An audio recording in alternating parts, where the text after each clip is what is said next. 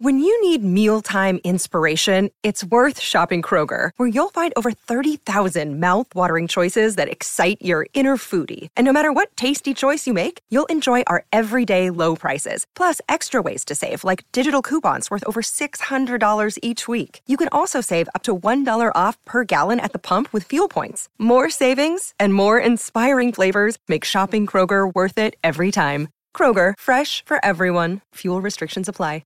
Want to witness the world's biggest football game? Head to iCanWin.com.au, predict Australia's score with a crystal ball, and it could be you and a friend at the FIFA World Cup Qatar 2022 semi-finals, all thanks to McDonald's. Maccas, together and loving it. TNCs apply. Rolls again, he gets the edge, and he's brilliantly caught by Khawaja in the gully. Drops it at his toes and comes through for a single. For the first time in the Australian summer, an Australian batsman gets the chance to kiss the bat. Head down the pitch, he drives, this could be it. He beats Smith off. The arm is in the air already. There's nothing quite like your first Test century. The Renegades have proved that nothing is impossible. Bowled and he didn't play a shot. Look at the Australians, proud on their feet. This is Test cricket. Covering cricket across Australia and right around the globe. This is Stumps with Bryce McGain and Jordan Cornelis. Welcome along to Stumps today. Jordan Cornelis, Bryce McGain with you. The cricket summer is starting to heat up. We're seeing more and more matches get played now, both the men's and the women's in action. It is a great time to be a cricket fan, and the international's not far away now, just over a week before we see the first international matches of the Australian summer, or spring as it still is, and will be for a little while yet, when Australia take to the T20s. But Sheffield Shield and WBBL is what we're focusing on this afternoon, this evening. Bryce McGain, you've been right around the cricketing traps over the last couple of days. Welcome back to Stumps. Thanks, Jordan, and it has been a really busy time. Tons of it coming onto free-to-air TV with the Women's Big Bash last night. We'll touch on that. But Sheffield Shield, really important time for the Sheffield Shield. There's been some big highlights. There's some big runs being scored in New South Wales today and by key players as well. But this is the opportunity for all the Australian domestic players, all the Australian players to put up their case for that first test. There are 4 Sheffield Shield rounds leading into that, but very exciting beginning to the summer of cricket.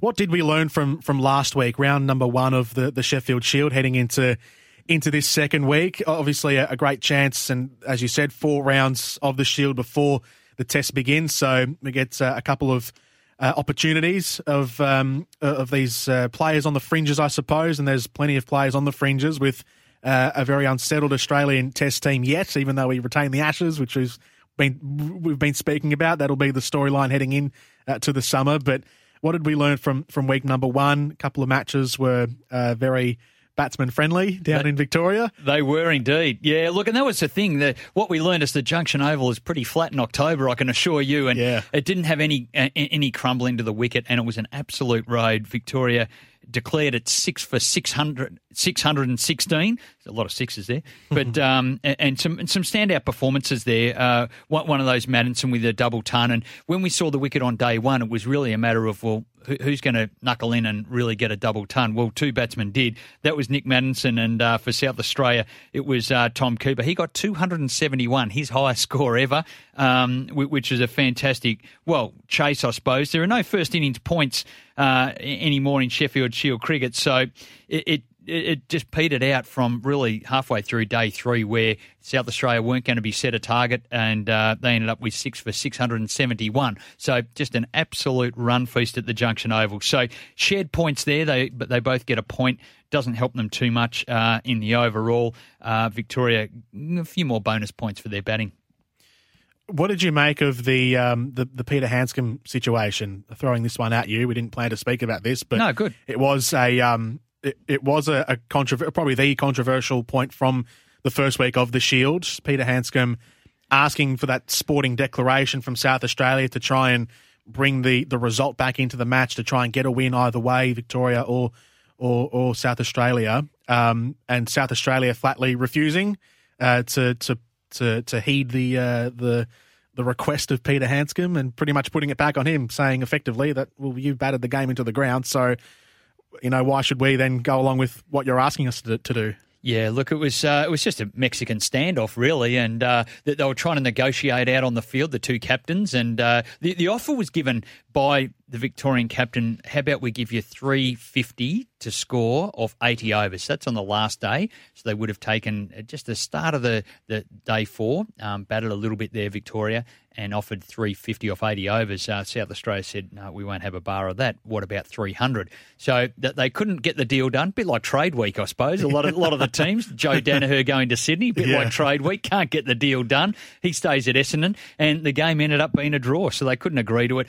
South Australia well within their rights to go and do that and say, look, we don't need to do that. We'll get some batting practice. Tom Cooper filled his boots, 271 not out. So, look, what I do know, from my perspective, 15 years ago when I was playing for Victoria, it was a changing of the guard. Victoria had not had an enormous amount of success, but it changed, and it shifted a lot where we put ourselves in those positions. There were games that we declared behind to get set a total, and originally teams were setting us 330, and Victoria go out there with a young group and then end up going to chase it down. Then they started setting 350. We'd go and get those. So we actually learnt a lot out of our game in how to chase those type of runs.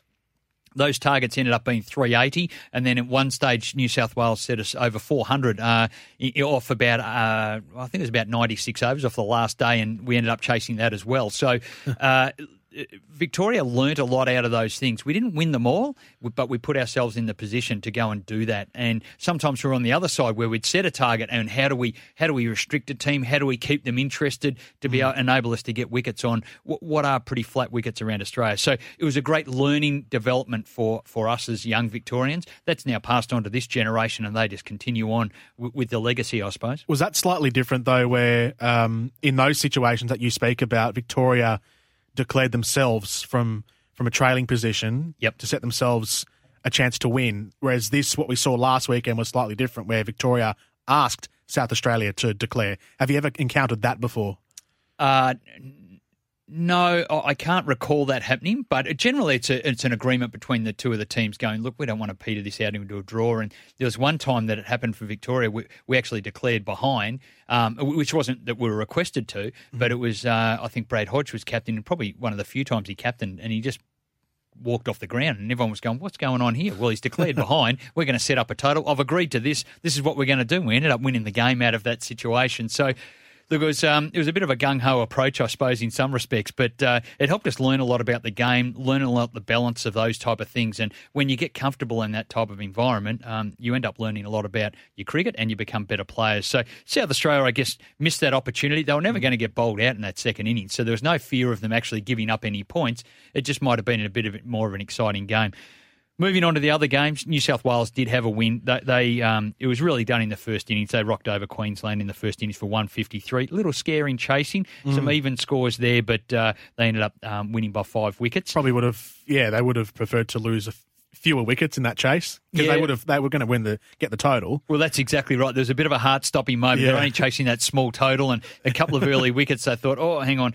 But it was, but they ended up getting the points there. And another draw between Western Australia at the Wacker against Tasmania. Another run feast out there. Hard to get wickets around a lot of the grounds at this stage of the year because there really hasn't been the baking sun that really lets the wickets crumble. So it was only up at the Gabba when a team that batted first, which was Queensland in that instance, got knocked over pretty cheaply. So I guess that then feeds into, a pretty exciting second round as well. Yeah, that leads into today. So we start off by looking at New South Wales against Tasmania, which has provided us a bit of a contest already 2 days in. But New South Wales doing very well with the bat at the moment. There is a bit of rain about the Drummoyne Oval, I beg your pardon. Tasmania 2 68s, all out in the first innings. Couple of starts at the top order in particular, Jordan Silk, Alex Doolan and Beau Webster, the top 3. Webster top scored with 65 and currently New South Wales 2 for 255 with some particularly big innings. Stephen Smith getting a handful of runs. He's on 94 not out as we speak. Yeah, Moses Henrique just ticked over his 100. So they're in a powerful position in New South Wales. But Beau Webster was batting so well, and it was Tim Payne who did a little drop and run. We know that he's going to do that. He's going to look to rotate the strike. But Beau Webster did not back up. He was actually there just about cross-legged at the non-strikers end. That's how he got run out. It's an extraordinary situation. For those interested, go and look at it and teach your kids to back up if they're playing the game and learning the game. Webster will learn that valuable lesson as well. Another game, of course, South Australia, they got the short straw and got to bat early on up at the Gabba. They actually won the toss and batted 221, but it looks like Queensland are right on top there, 4 for 191 and looking to go past. They're just 30 runs behind. What do you make of the South Australian batting lineup this season? It looks, I mean, there's a fair handful of experienced talent players who have played for Australia there, but are there still a few little holes maybe in the team of the Redbacks? Yeah, well, interestingly, they got blown away at the top of the order. Just with Michael Neser, he got 3 wickets straight away. He got 5 wickets in that first innings, but it was Lehman out for his second duck of the season. And he's a terrific young player and really capable, but he's just started. He's just missed the boat a couple of times. Travis Head also out for a duck. Tom Cooper got 69. He continued his good form. Alex Carey with a real opportunity. He scored 100 at the Junction Oval and a real opportunity to press for Australian selection with the way that he goes about it. He was out for 14. Look, tough batting conditions there. Tom Andrews, the left-arm orthodox bowler, he got 100 at the Junction Oval, as did most batsmen. Yep. He backed it up with 78, and that's great for his development for a young player up at the Gabba where it's not that comfortable to bat. Foreign conditions to anywhere else in Australia. So well done to him. Queensland, and I guess everyone looks at Queensland because that's a big part of the potential Australian lineup with Renshaw opening the batting and Burns. Khawaja at 3, he missed out again. He got 2. So issues there. Marnus Labuschagne got 32. He generally gets to 50 and doesn't go on with it, but he scored some runs and got another good start. But it's Charlie Hemphry there on 51 and debutant Bryce Street, well named. He's on 30 not out. The Vics taking on Western Australia as well in the other match. Victoria 341 on day number 1 into day 2. Obviously, all Shield matches starting at the same time. Nick Maddison, Marcus Harris, and Will Pucovski started the innings off very well for Victoria, and then carried on into day 2. Sam Harper made 72 to top score for the Vics. And as far as the wickets go, 3 each for Jai Richardson, Matthew Kelly, and also David Moody. And WA at the moment, 2 for 103, trailing by 238 runs at the moment. Again, we sort of spoke about this. We have spoken about this in the past. Some of those Victorian batsmen getting starts, not being able to go on with it. But still decent totals from Harris and Pucovski in particular at the top of the order, and then Sam Harper with 72. Yeah, exactly. Sam Harper batted well with the tail. He was the last man out and did exceptionally well in building that total to where they got to in that 341. But yeah, Victorians, the word out of the camp there was that it was never really that easy to bat. There was always a ball that was bouncing and taking off there. There was good pace in the wicket at the Wacker, which is what it's renowned for, and great to see that back there. So they never felt truly in, although at times, if they overpitched, that was quite easier if it's too short. But that in-between length was always just a bit of a challenge. So Victoria did well there, but looks like wickets are hard to come by. WA ticking along for 2 for 107. Notable there, Cameron Bancroft, who played in the Ashes, opening the batting for Australia. He was out for 10. Sam Whiteman on 28. Sean Marsh in at the moment. He's on 40 not out. And Marcus Stoinis is on 14 not out. That game will go through the evening, of course, with the time difference there, 3 hours behind.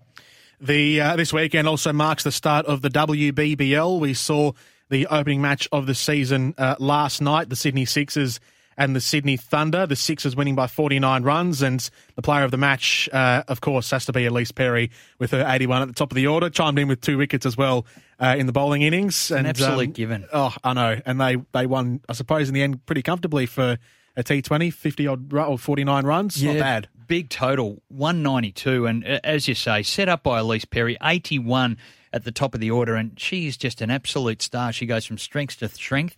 She now plays for Victoria. She is based now in Victoria, come down to Victoria with her husband. So, and she's based at Dandenong Cricket Club. So for those people, if she's available to go and play down there, which probably isn't that much, and they won't see her that much, but to see her playing Premier Cricket will be quite special. But we got to see her on prime time, the opening game last night, Friday night cricket, and it was an absolute standout. Alyssa Healy, also Australia's opening batsman, 42 off 32 deliveries, was outstanding at the top of the order. And, there was a great standard last night. The fielding, the whole lot. It's just the game goes from strength to strength, and it was great to see. The six is too strong for the Thunder. They were talking about young Phoebe Litchfield as well, the 16-year-old who has made a couple of strides in her young career so far. She made 26 with the bat last night, but talking about her as one of the bright young talents, so maybe one young starlet to keep an eye on through the WBBL. Yeah, absolutely. Phoebe Litchfield. I saw another one this afternoon with the Melbourne Stars. That was Tess Flintoff. She was outstanding. She scored runs for the Stars in their failed chase. We'll touch more on that later. But look, I think the women's game, and particularly the women's Big Bash, there are a lot of players from international players that come in. It is a very, very strong competition. This is the peak of world cricket in the T20 mode for the women, and it is a terrific competition. So, and great to see it well supported on primetime TV as well. Having said that, though, is the WBBL also a bit of a breeding ground for the young talent to come through? Is this the best stage for the next generation, like a 16-year-old Phoebe Litchfield, to come in and make her name first? Well, that's exactly right. It certainly is. And that's the stepping stone where they can put their name up in lights and see how they play under pressure of these big games. It's played over 7 weekends now. They have the super weekends, which feature over the next 7 weekends. So, look, it's a terrific time. It well deserves its own airtime, not in amongst the men's Big Bash. And it's a perfect opportunity through October, November for the girls to have the shining light on them. And to be performing exactly what they did. No better showcase than what it was last night. A big show coming up tonight on Stumps. We've got Andrew McGlashan from ESPN Cricinfo who will join us on the other side of this. He's been up there in New South Wales watching the Sheffield Shield match between New South Wales and Tasmania, and he's also getting around to the WBBL as well. So he's been a busy man this weekend, Andrew McGlashan, and he'll be joining us in between his busy agenda in just a few moments. Later on in the show, David Hemp, the coach of the Melbourne Stars WBBL side, and Carl Sandry, the assistant coach at the Melbourne Renegades WBBL, will be joining us on the program to give us a bit of a preview of their season. The Stars getting underway today, and later on we'll wrap up the international scene as well with a test captaincy change for Pakistan as they prepare to come down to Australia for the summer. So plenty to talk about from that front. But Andrew McGlashan coming up next here on Stumps. Jordan Cornelis and Bryce McGain with you this weekend. You're listening to Stumps, your weekly update for everything cricket. Welcome back to Stumps. Jordan Cornelis and Bryce McGain with you this Saturday evening right across the country. We were doing a bit of a wrap-up of the Sheffield Shield before, and we'll dive in a little deeper now with Andrew McGlashan, who joins us from ESPN Cricinfo. He's driving all around New South Wales. He was at the WBBL last night, at the Shield today, and now on his way to more WBBL action later tonight. Andrew, welcome to Stumps. Good to have you on. Nice to be on. Evening, guys. What's the main story to come out from the Sheffield Shield today? The New South Wales team taking on Tasmania. We were talking a little bit earlier, just briefly about what's been happening, but you've been there watching it all happen. What is the main story from up in Drummoyne? Yeah, it's New South Wales taking advantage of a pretty flat pitch that Tasmania couldn't really make the most of over their first innings. Steve Smith and Moses Enriques have both scored hundreds. Smith, of course, picked up that surprising duck at the Gabba last week that everyone talking. Well, he's back in business this week with a 100 that he's barely broken sweat with, really. I mean, he'll bat in far tougher conditions against much more threatening bowling attacks, but he looked in very good order. And it was actually Enriques that brought the aggression to the innings. He went to his 100 with a huge straight six. He's played a really confident, aggressive innings. So he's put New South Wales in a great position to build a big lead. And then they've picked 2 spinners for this game, so they certainly expect the pitch to take some turn later. And if they get a big lead, Lyon and O'Keefe will be a threat on the final day. Andrew, great to be talking with you. Bryce McGain here. Tassie really rolled over this morning. It was a little bit of a disappointing end to their innings. It was. I mean, they kept going with New South Wales kept going with the old ball, and Mitchell Starc had it on a string with a hint of reverse. He went to Tim Payne with an excellent delivery. But yeah, 3 for 221 yesterday afternoon. Tasmania in pretty much ideal batting conditions. The ball started to reverse a little bit, but it wasn't massive. It was just that Mitchell Starc's an excellent exponent of that, as we all know, and then middle and low order. Wasn't really up to it. There's a few poor shots, especially on the first day, and their top order will regret sort of 30s, 40s and 50s on that pitch was certainly wasted starts, and 260. Once New South Wales got in, of course, David Warner picked up a low score, but once New South Wales got in, it always felt like 260 wasn't going to be anywhere near enough.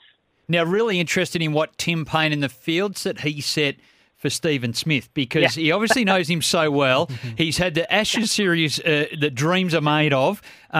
What was he setting up? Were they attacking with that leg slip type of scenario or making him score through the offside? I think they've gone through plans A to Z today already with their fields. They started off reasonably conventionally. They had a couple of slips in early on while the ball was still hard, but they did reinforce the leg side quite early, often had a catching mid-wicket and a short leg. And then as the ball got softer and there wasn't much early movement, but any movement there was they basically went to ring fields, and they had short catching men both sides of the wicket. They sometimes did have the leg slip, but not always. There isn't a great deal of pace in this pitch at Drummoyne, so edges or nicks weren't really going to carry. So they were aiming for catches in front of the wicket. And actually, for a long period of time, Steve Smith actually found it quite hard to score. He scored 20 off 87 balls between lunch and tea, but he was just biding his time, really. He knew as the bowlers tired, there'd be more scoring opportunities, and that's what's happened during this long final session. He sort of caught up again, and the scoring rate has been quite healthy. But Tasmania went through all the plans they could. Their pace attack, pace-wise, is a bit one-dimensional. I mean, no one's really. I mean, Riley Meredith has a bit of pace, but this pitch negates him a little bit. They couldn't get the ball to reverse like Mitchell Starc did, and their spin bowling is very much in the part-time variety. So once Enriques and Smith got settled, they were waiting for a mistake, and so far those two haven't made one. And one of the bowlers they used, of course, again, is Matthew Wade, much renowned for his glove work, being an Australian Test keeper, but he got 3 overs out as well. Yeah, I always think it's slightly desperation times when Matthew Wade is called to bowl. I know we all enjoy seeing him bowl. He bustles in. He's certainly he bowls with a keeper's mindset. I think he's quite aggressive. He likes to have a chirp, but he wasn't getting much out of that pitch. So it was a pre-new ball spell for him. And I don't think it's ever a great sign when you've got to turn to Matthew Wade, certainly before the second new ball is due. Absolutely not. Look, and looking at the lineup, is there much wear on the wicket? You did mention that that New South Wales are playing 2 spinners. That's Nathan Lyon, just the very best spinner that Australia have, and also Steve O'Keefe, who's renowned for really performing well in those sort of spin conditions. Does it look like it's wearing and going to take a bit of spin in the next couple of days? It's not changed much over the first 2 days. It is still pretty flat, and we haven't seen much quality spin in the Tasmania innings, so it's hard to tell how much it's really developed today. But the New South Wales players were saying after the first day that it was quite abrasive, which suggests there's perhaps a bit of rough to work with in the footmarks and the follow through. So if New South Wales come back to, say, I don't know, half of tomorrow, 60 overs tomorrow, and if the sun comes out and that pitch bakes a bit more, then certainly for the last day and a half, I suspect Lyon and O'Keefe will get something from it. And even if it doesn't turn a lot, they will have the benefit of scoreboard pressure. They've got a lead of 150, 200 to bowl against suddenly men round the bat, and any pitch that's looked quite flat can suddenly look a lot harder to bat on. Just tell us about the batting in tandem of Stephen Smith and Moises Henriques. You spoke about Smith just either side of lunch struggling to find a few, well, not struggling, but just going at a slower pace. And you look at, I'm looking at the scores ticking over at the moment, and Moises Henriques seems to be going at a pretty good pace, and Stephen Smith being a little bit more relaxed maybe at the crease. Have they batted 2 different ways alongside each other to try and complement?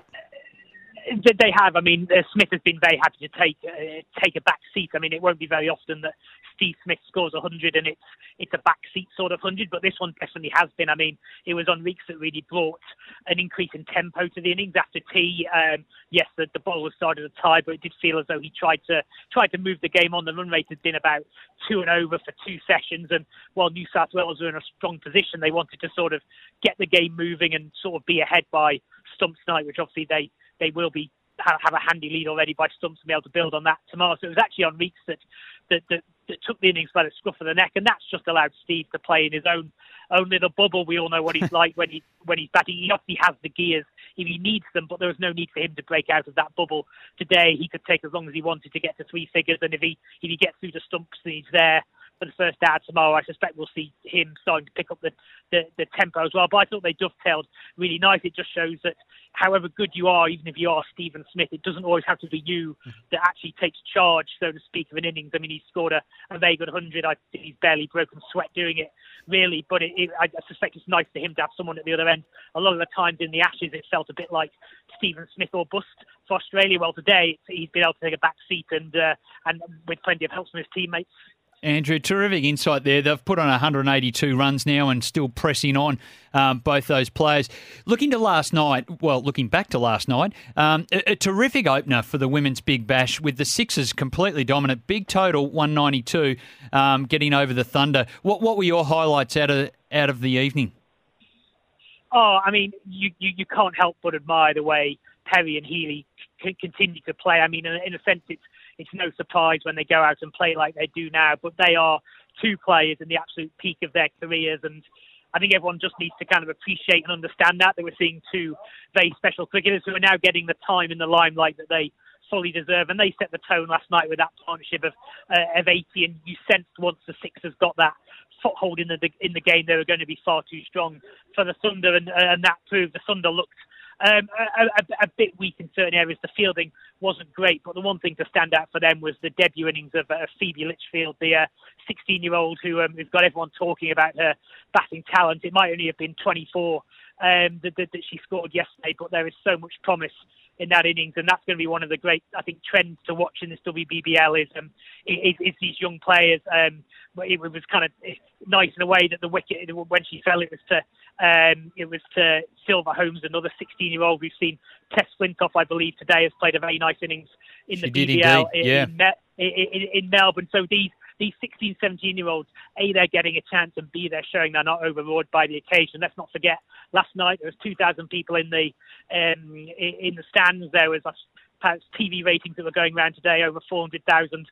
In Australia, there'll be millions watching around the world, and for a teenager to go in and not look ruffled, I thought that was outstanding, and it'll be really fascinating to watch how these young players come through during this tournament.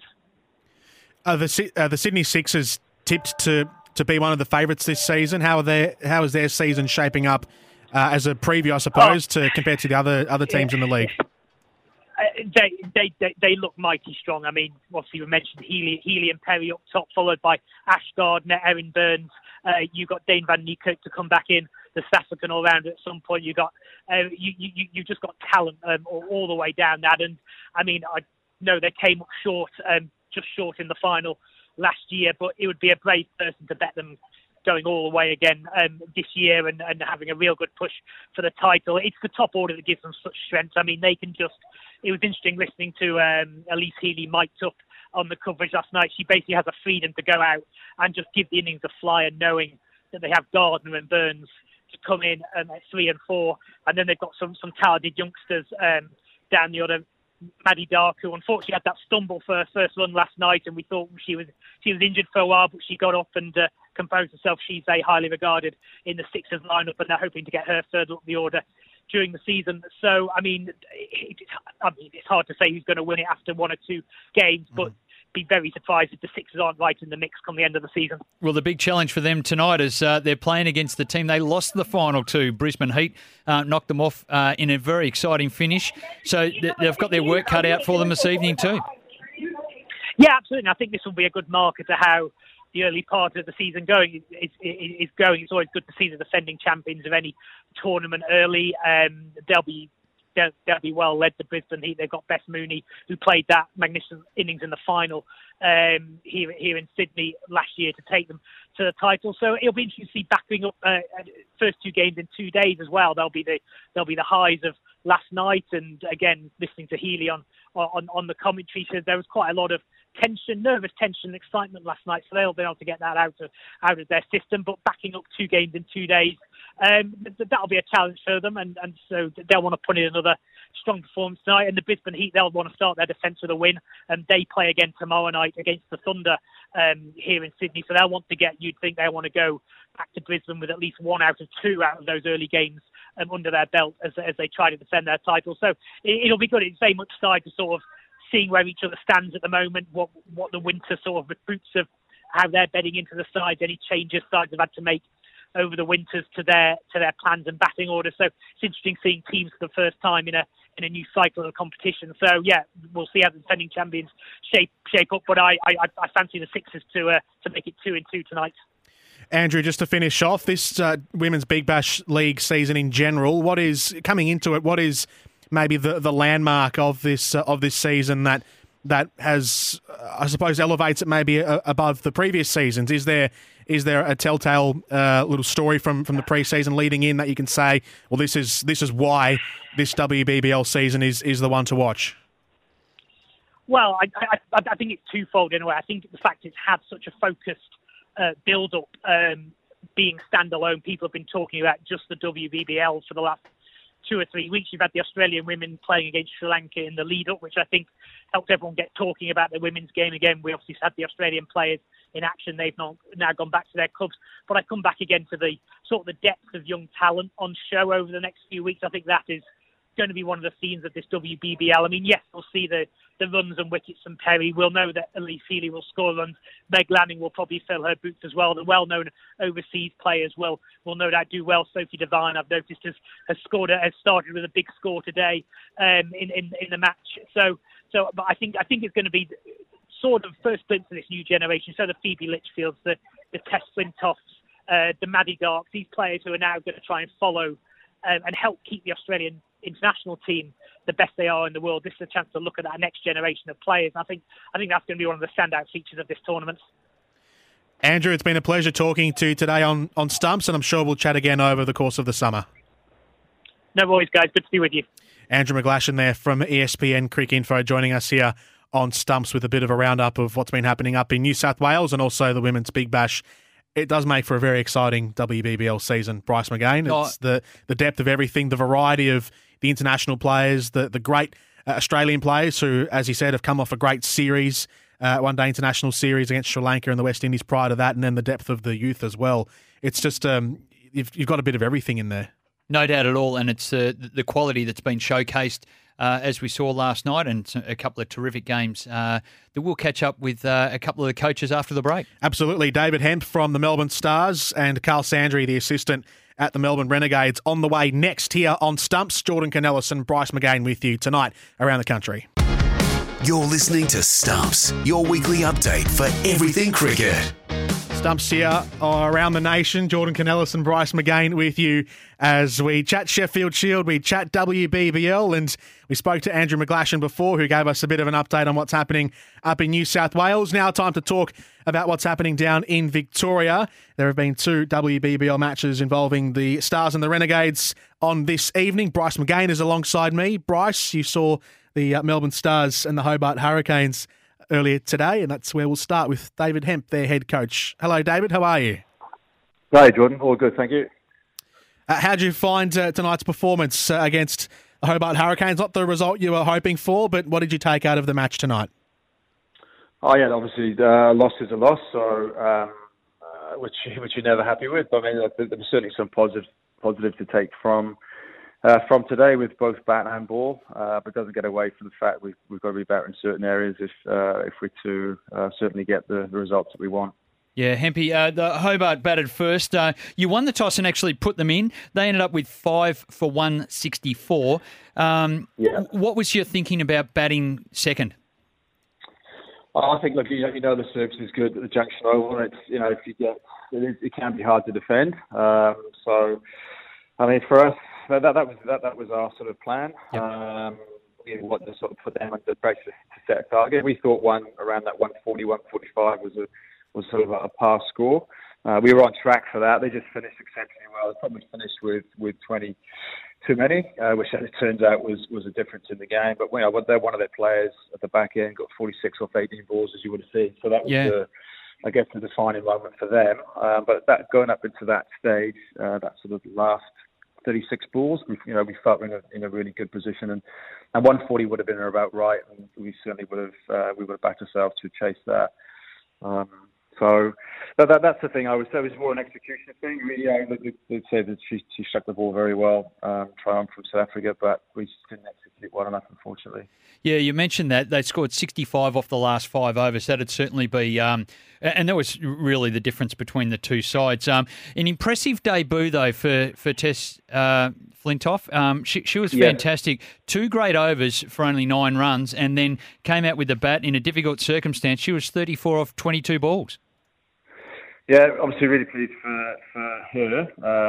Obviously first game, especially the age. So again, just shows we have got depth in young players in this state, and the fact that she's year 11, and come out and playing with confidence at that age. I should say she doesn't look out of place at all. So it's really pleasing from our point of view that someone who hasn't been around the group a lot, even from a state perspective, because of obviously school commitments, that she's able to come in and look very comfortable and very much at home. So really pleased for her. And it's not about, say, if you look at the way she constructed her innings, it was about getting up and down the wicket, running well, being smart with her boundary options when she took those on. So to show that at such a young age is certainly very pleasing for us looking forward.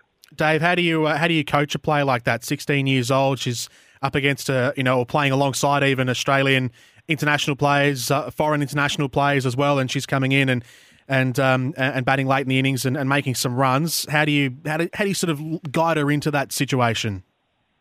I encourage her to watch.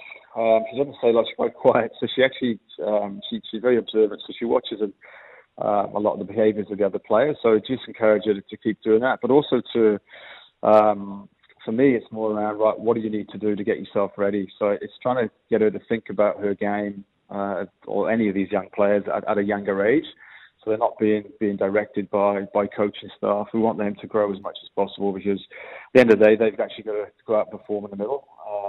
But with her, the hard thing with the school girls that we have 3 in the program, or certainly across both the Victorian program and in the Stars squad of 15, is that they're all at school. So that's Annabelle Southern year 12, Lucy Cripps year 12, and Tess a year under.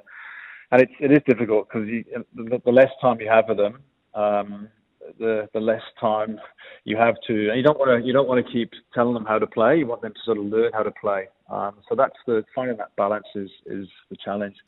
But look, she's a quick learner. And as you've seen today, she's also confident. She's got a quiet confidence, which is nice. Hebby, just before we let you go, how do we bounce back for tomorrow? You take on the same team again at the same venue. What's the plan of attack for that?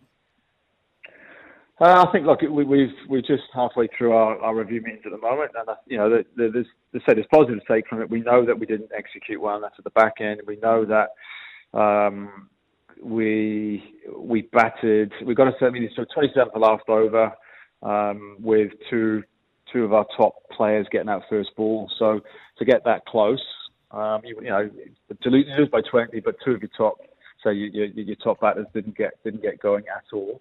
And at the 100 ball mark, they brought their 100 up after 90 balls. We were off 86. So there's, from a batting perspective, we know that we've got the side to chase down targets of 160 plus.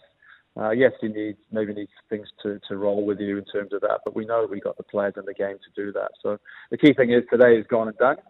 Reviewing your plans against certain bowlers. You had a look at them today. We know how they're going to bowl. We know the field they're going to set.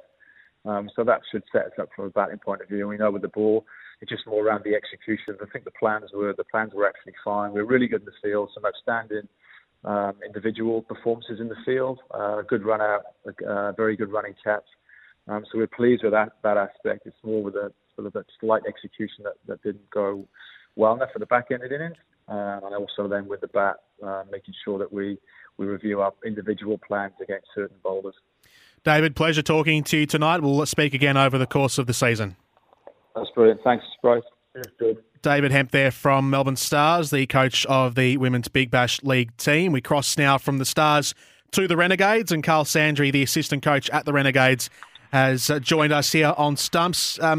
Carl, not the result you were hoping for earlier today. You took on the Adelaide Strikers at the same time the Stars were on, but ended up losing by 6 wickets to the Strikers. You batted first, made 117, probably a low score really over in the scheme of things. What were your main takeaways from the match today against the Strikers? Yeah, unfortunately, it seems like it hasn't been a great day for the Melbourne team to kick off the WBBL, but that's okay. It's nice and early. Not good, but no, look, they had a great power play with the ball, and they just strangled us. So we just couldn't. We had one boundary in the power play, and as you would know in T23, that just sort of set us back a little bit. And from there, we were chasing our tails really the whole game. And Jess Duffin did well, and Josie Dooley to get us back in it. Jess Duffin played very well through the middle of the innings, but as I said, their bowlers were very professional and very clinical, and just didn't give us a chance really to get back in the contest. And some genuine household names at the top of their bowling, Shute and Devine. Very, very talented players at the very highest level. Yeah, well, you look at Shute, Devine, Stefani Taylor, Sarah Coyte and Amanda Wellington. That's a high-quality bowling attack, and as I said, they stuck to their guns and their plans paid off today. And as I said, from the good start, they consolidated through the middle, and we tried. We did well. We had a little bit going on there in the middle, but we just couldn't finish it off there. Some good talent at the top. Sorry, Carl. Some good talent at the top of your order, though, as well. You look at Danny White and Tammy Beaumont, both English international players. Didn't quite make the runs today, just the 1 and the 2 runs respectively. But what's it been like to work with them so far through pre-season? And I think we're all expecting big things from them throughout the rest of the season. Yeah, absolutely. With Molyneux White and Tammy Beaumont and now top 3, that's a very experienced and youthful top 3 with plenty of runs in them. And as I said, it wasn't their day today. But as is the case with T20, I'm looking forward to when they get away. We're expecting exciting things. And they've been great to work with. They always trying to improve themselves and get more out of themselves. So, as I said, as you know, sometimes you have your days, and they didn't have their day today, and it all happened on the one day. But hopefully tomorrow, the new day brings with it some runs for them, boundaries and runs. Absolutely. Good luck to tomorrow as well against the Strikers once again. Thanks very much. Carl Sandry there, the assistant coach at the Melbourne Renegades Women's Big Bash team. This is Stumps. Jordan Canellis and Bryce McGain with you. We'll come back and wrap things up from the international scene after this around the country. You're listening to Stumps, your weekly update for everything cricket. Stumps here, Jordan Canellis, Bryce McGain with you as we wrap things up, looking at the international scene. There was a bit of news around Pakistani cricket, which does relate to us because we do play Pakistan later on in the summer in both a one-day and a test series. They've opted to change their captains, Bryce McGain, ahead of the November tour with Sarfraz Ahmed out and Azhar Ali in. So another captaincy change for Pakistan. What does that mean for them heading into the summer? Well, it seems that the leadership changes are often and regular. Look, I'm not sure whether it'll change the way they're going to go about the game. One of their players, Barber, is absolutely outstanding and is absolutely world-class. He's up there with Kohli and Smith, so be warned for those who are listening in that they do have some talent in their team, and they've also got some really good bowling talent as well. So obviously they're looking for a fresh approach as they come to Australia from the leadership perspective. Yeah. They are, I reckon they're underrated, some of those players. I mean, they are fantastic players. You see them.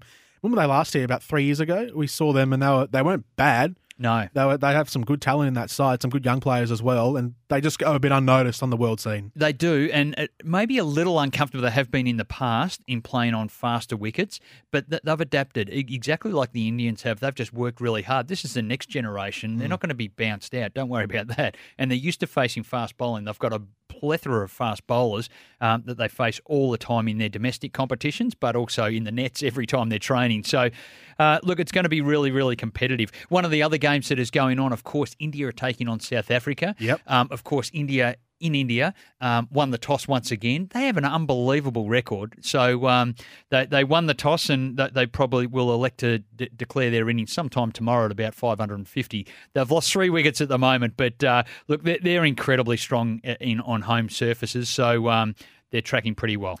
Beautifully done, Bryce. We'll chat again next week on Stumps. Looking forward to it. That's it for today. We'll see you again next week. G'day, Mike Hussey here. Get on board Australia's best fantasy cricket game, KFC Supercoach BBL. It's fun, free and easy to play. Play today at supercoach.com.au.